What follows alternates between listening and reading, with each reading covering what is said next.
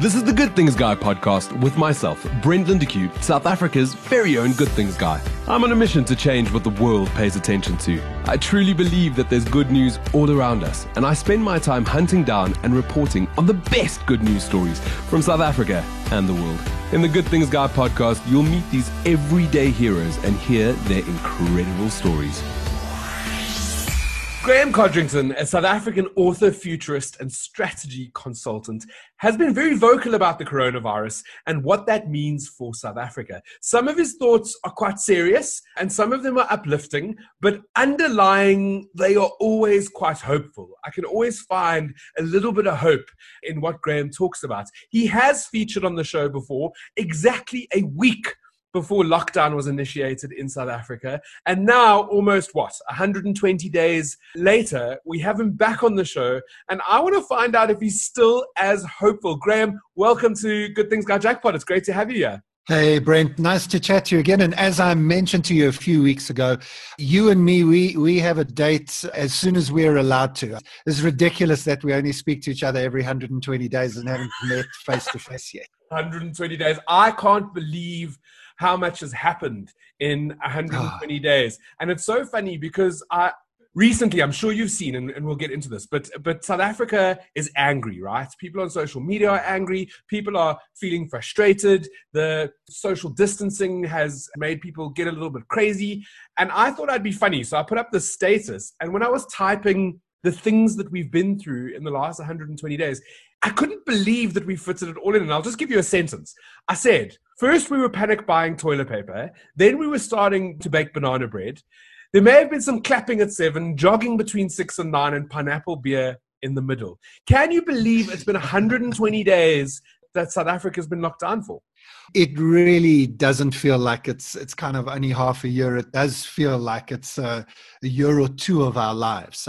One of my daughters is in first year of varsity. Well, that was the plan, right? UCT, first year, all of her dreams and plans. And she's kind of 2 bedrooms down from her parents for the whole year.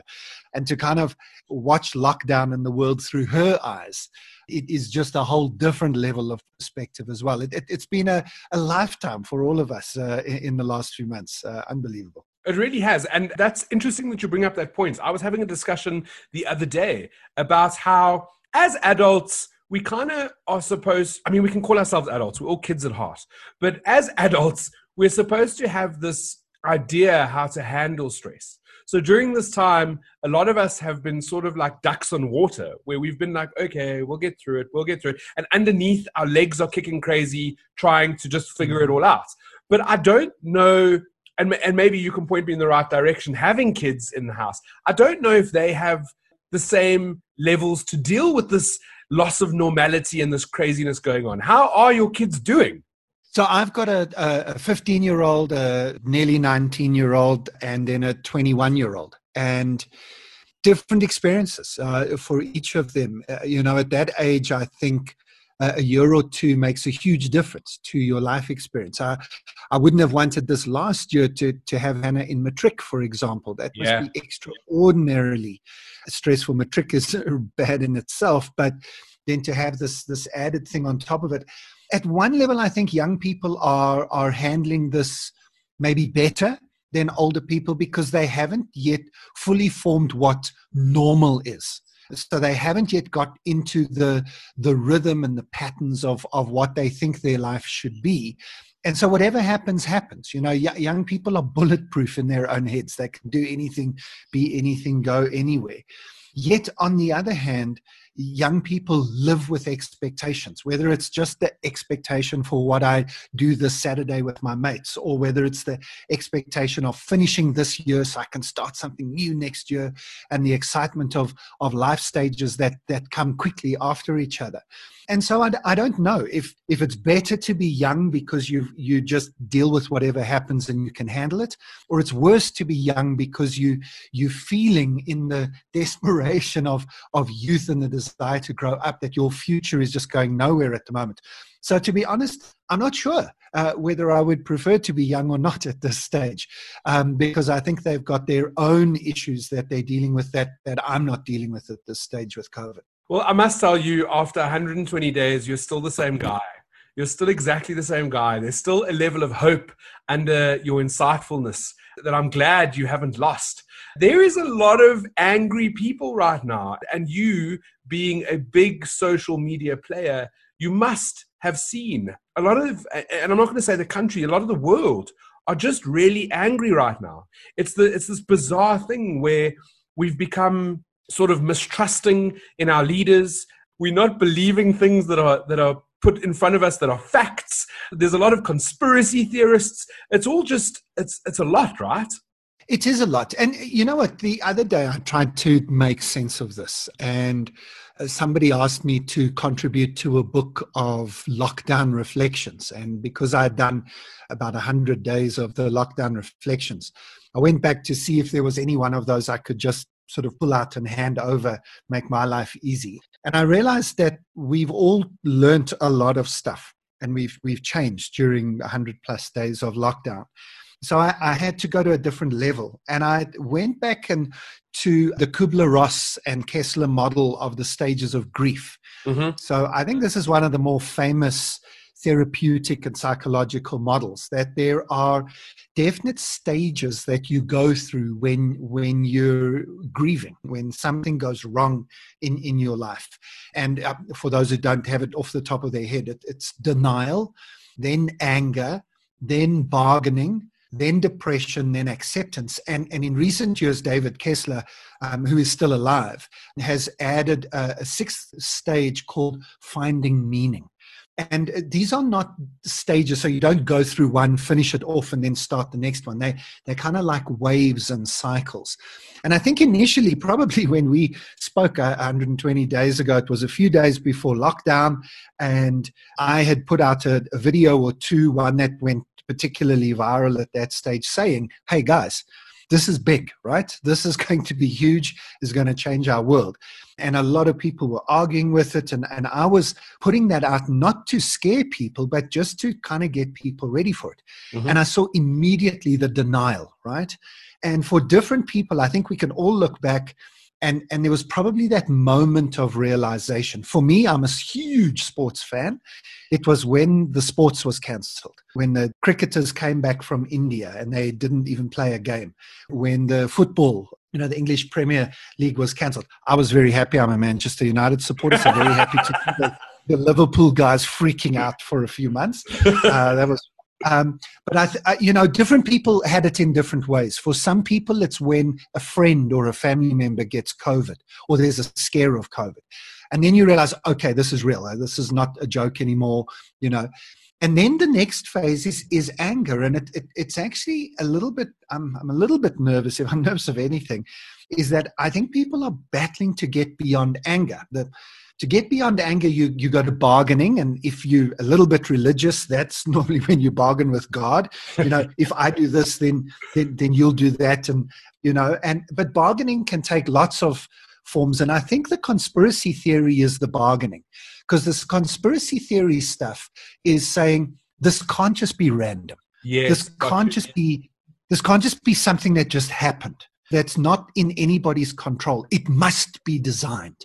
It must be either deliberate by some evil cabal of leaders, or it must be a mistake because of our technology. So it's the 5G, or it's Bill Gates and his vaccines or something.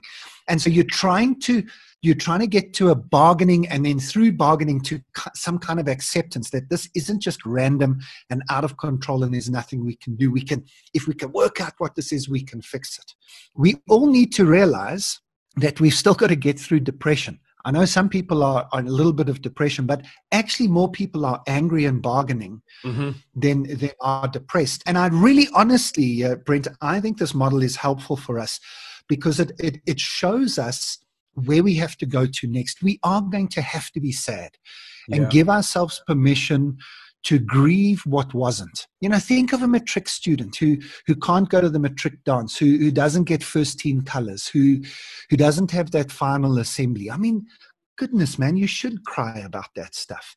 And I think it's unhealthy if we're not sad at any stage. So I don't consider myself happy. I consider myself hopeful. But I've gone through deep sadness, to sadness of birthdays missed, of weddings canceled, sadness of the deep sadness, and I know you've experienced this, and you've taught me, Brent, to express some of this stuff as well. That the WhatsApp messages, the phone calls we're getting from people we know, in your case, the Good Thing Guys system you've set up that allow people to contact us and say, please help me, I'm desperate. Yeah. Good grief, my heart has been broken more this year than the rest of the last 20 years put together. But in the end, what this model, sorry, I'm speaking a lot, but let me just finish this. No, I found this so interesting, and I'll just interrupt you for 1 second. So yeah. on the 5th of April, it was day 17 of self-isolation and day 10 of the lockdown for me. And I don't know if it's bargaining or what I was trying to do, but I was trying to figure out what I was feeling and this thing in the pit of my stomach, what it was and where it was coming from. And I Googled until I was blue in the face. And the only thing it came down to, a bunch of clever people had said that globally, the world right now and back then and still now is dealing with what they called anticipatory grief, because it's waiting for the loss of. So you're grieving, but you haven't quite figured out why you're grieving. And it's the loss. It's the loss of normalcy. It's the fear. It's the loss of what we are going to lose, the businesses. I mean, we're going through it now with the restaurants. And that's all I just wanted to say is the anticipatory grief is so real. And it's something that I've been reading up on throughout this lockdown. You're exactly right. And in fact, I was going to get to that because that starts the whole cycle again, right? So you start with lockdown and we all fight lockdown and we think this is ridiculous. And then you say, okay, we can deal with lockdown. Okay. And then we suddenly realize, oh, the government is not going to be helping restaurants. They're going to give taxi drivers, and then you can start to feel the anger coming up in you. They're going to give the taxi industry some money, and they're going to give all their mates some money, and the restaurants and the hotels are getting nothing. And so what happens is those stages of grief all start again. The first thing you do is you deny it. You say, that's not possible. I can't believe they'd be that stupid. Then you get angry again. Then you go into the bargaining, the depression, the acceptance. And I think we're going to go through these cycles a few times. The problem is, and Brent, you and I have experienced this over the years now. I think you're slightly newer into being a sort of public social media person than I am. But, oh man, people come at you, right? You've experienced this now. All the time, Graham, all the time. Please tell me how to stop it. And social media amplifies big emotions. And sadly, it's especially Facebook, the algorithm is designed to find the anger and amplify it because that's what gets more likes. Mm-hmm. Anger gets way more likes than happiness, right? Mm-hmm. And the algorithm is designed to find that and amplify it. And so that's why I think we're coming around over and over again and just see anger, bargaining. There's going to be depression and acceptance. And ultimately, and this is why I'm hopeful, ultimately the sixth stage now that David Kessler's adding to the model, and I think it's perfect, I think it's exactly right, is finding meaning. And you know what? If we look back in history and we read people who came out the other side of horrific things and disasters and horrible stuff, those who did survive are always scarred by it. They've got their scars. But they always say, it formed me. It made me who I am. And would they choose to go through it again? Probably not. Because it's never. Horrible. And they're not trying to be some saintly person to say, I love difficulty and hardship. Mm. But honestly, if the best people you and I know, think of all the people that we know, the saints, the wise people, those people who walk in a room and they don't burst into a room with big, bold personalities. They just infuse the room with light. All of those people have got stories of pain and hurt that shaped them to be the greatest humans we know. There's no person who's on the greatest humans list who had an easy life. And so the meaning that we will ultimately discover is that we were shaped and formed during this time. And let's be honest, compared to what some of our ancestors have gone through, I mean, we binging Netflix as you cowing mushrooms, to your heart's content. I mean, This is us being heroes in history, right? Yeah. Staying at home and staying safe. I realize I'm being a bit flippant. I know lots of people are struggling and there are people in dire poverty that are struggling, but I'm talking about myself Yes. in saying that. But the difficulty that the world is going through right now is an invitation. And our invitation is to rise above anger and bargaining and depression and to find the acceptance and meaning in it and to become better people. And we have to go through the valley to come out the other side. But let's keep moving when we find ourselves in the valley. And so that's my hope. We will deal with the COVID. It will either go away. I'm not saying Donald Trump's right in the way he says it, but it will go away because that's what happens with viruses. Yeah. Our systems, the virus and us, we find a symbiotic relationship, or we find a vaccine, or whatever. It will go away. And then we will need to look back and ask, am I proud of how I was present in that moment? And being sad is fine. You can be proud of being sad and learning through that. Being depressed is perfectly acceptable. You wouldn't be human if you weren't depressed in this. Being angry is fine as long as you realize it's a stage and you move through it. And as long as your anger leads you to positive action on behalf of yourself and others, then anger's fine as a stage. But if you stick in anger and you make anger selfish and narcissistic, that's where we've got a problem. And that's where I think many people are stuck at the moment. So I hope we can help them. And I know that the stuff that you do is helping them so much. So thank you for all the work you've done in the last 120 days. Well, listen, to propel yourself in anger is only going to lead to more anger. If you use that as a focus to put your energy into and push it out into the universe, you're only going to get anger back. And definitely, I can only relate it to social media right now.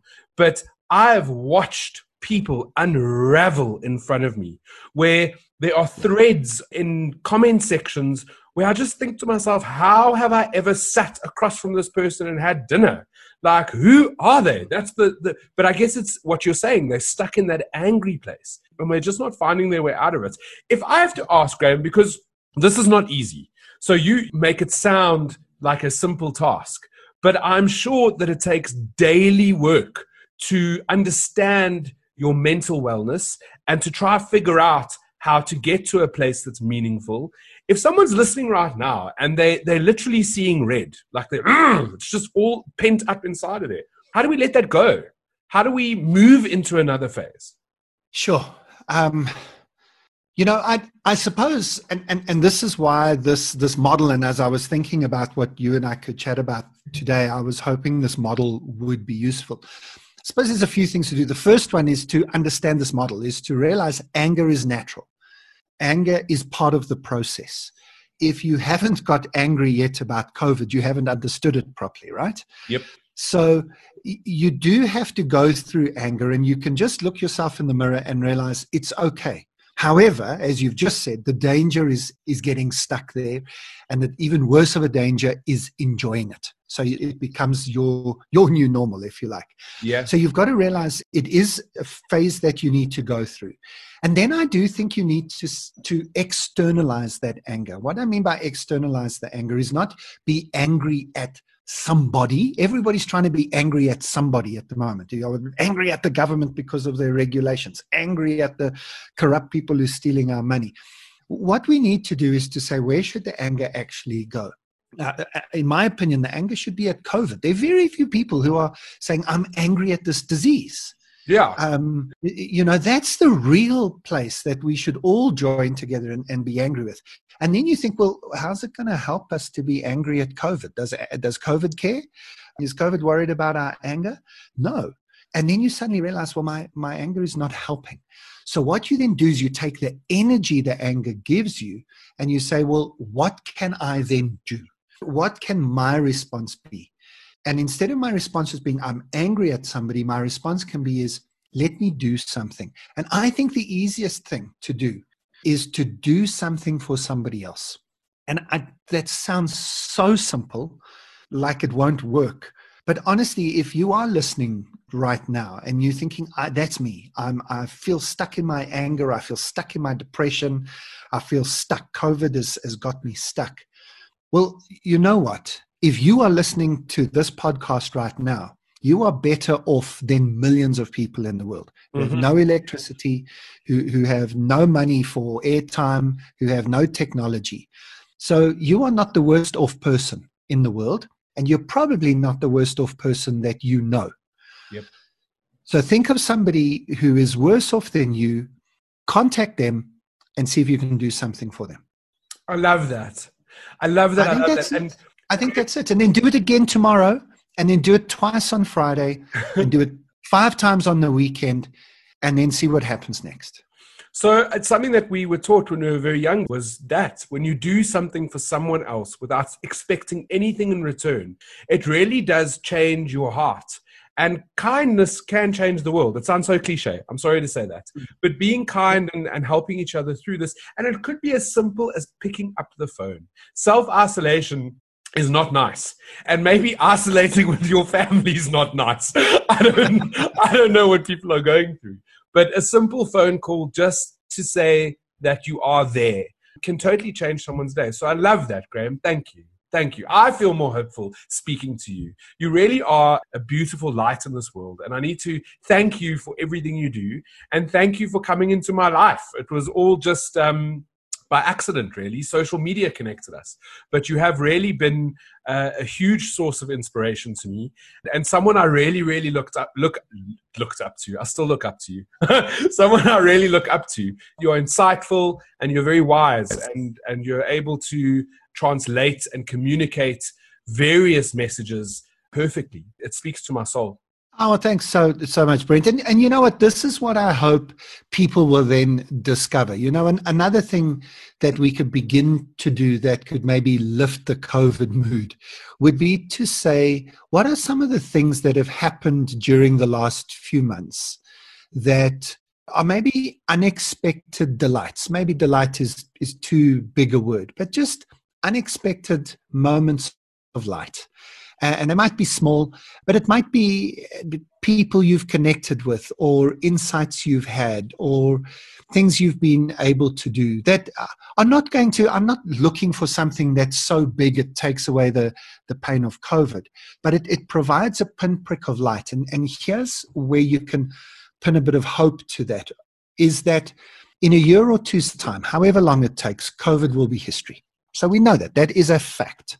There is no doubt about it. However it happens, COVID will be history. But some of those things, like, for example, our connection, Brent, you and me, we know we're going to meet up, we're going to have a meal together, we're going to have great conversations and good laughs and excellent insights. And who knows where that will go? Will that end up being a friendship that lasts a long time? Is it just going to be a passing connection? You don't know. I don't know.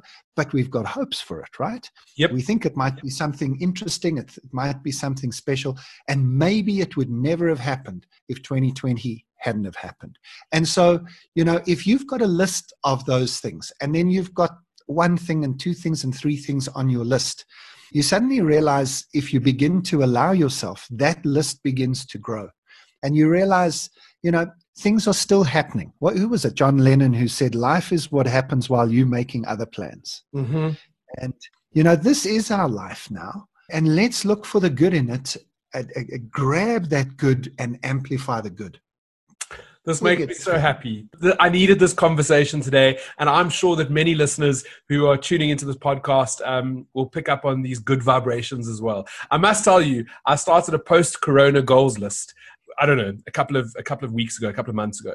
And it's actually become an evolution of things that I want to do list that I can do now. So as of the beginning of August, the wilds will be open again. And I've never been there. I've never been to this beautiful place in Johannesburg. So that was on my list for post-corona goals. But it's actually happening in the next couple of days. I'm going to take my pups and I'm going to go to the park and see something that I would have never have seen before or had time to see. So I agree with you.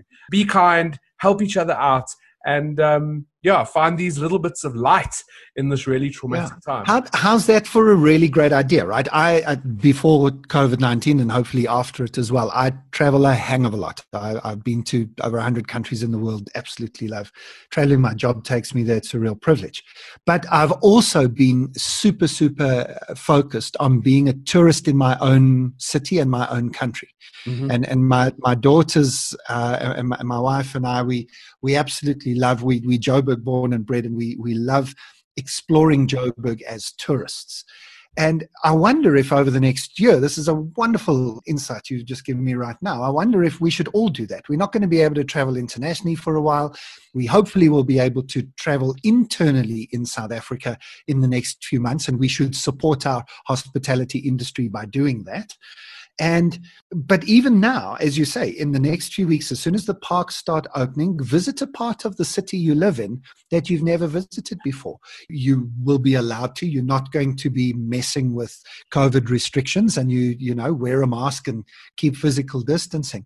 But we can be tourists, even in the middle of a COVID crisis. So I love that. It's not just what do we do after COVID, but what can we then do now? That stuff we haven't been doing before, and what a world we could live in if we all thought this way. I think so. This has been a good chat, and I really am feeling a little bit lighter, and I want to thank you for that. Graham Codrington, if people want to follow you, because I know you are very busy on social media, like I started off the show saying, Graham does not shy away from anything. If there's something on his mind that he doesn't agree with, he will put it out there. If he finds a bit of light in the day, he will pass that on as well. And he is really a treat to follow. So, Graham, if people want to follow you, where's the best place? Is it just Graham Codrington on Facebook, or are you also on TikTok? So my daughters have forbidden me to go on TikTok. They think that'd be a step too far for a nearly 50-year-old white man. They're probably right. So, look, Graham is spelled the same way as the ex-cricket captain, so Graeme, and then Codrington, just as you said, Codrington. It sounds more difficult than it actually is. And you just go and search. I'm on Facebook, I'm on LinkedIn. Don't do too much on Twitter for my mental health. I steer clear of that. But I'm on YouTube. YouTube's a really good place to go. I put out a lot of videos there. On Facebook, I've pretty much hit my 5,000 friend limit, and I don't want to go to a public profile. But my profile is open, so you can just follow me, and you'll be able to follow all my threads. LinkedIn's a little bit more sort of business focused, and the work I do around strategy consulting. And then YouTube is a good place, or just grahamcodrington.com. And you can go back and read my 100 lockdown reflections if they're of any interest to you. They're there on my blog on my website. Love, love, love. Thank you for your time today. I know you're a busy man. And I just, again, this is like the fourth time I'm saying this, but thank you for all that you do. You really are a light in this world. That's Graham Codrington. And this was another episode of Good Things Jackpot. Guys, we've got so many podcasts. It's actually silly. So many different shows that you can go catch up on. And I'm actually going to implore you to listen to the first interview I did with Graham so that you can see if he's any different. I don't think so. I think he's the same guy. But that's it for this week. I'm wishing you only good things. Feel the feelings, but don't live in the anger. That's what I think we need to take away from this. I'm Brent Lindeque, South Africa's very own Good Things Guy, and you've been listening to Good Things Guy, a Jackpot podcast. For more episodes or to subscribe, rate, or review my podcast, go to iTunes, Iona FM, or Google Podcasts. Be kinder than necessary to yourself and each other. Thanks, and only good things.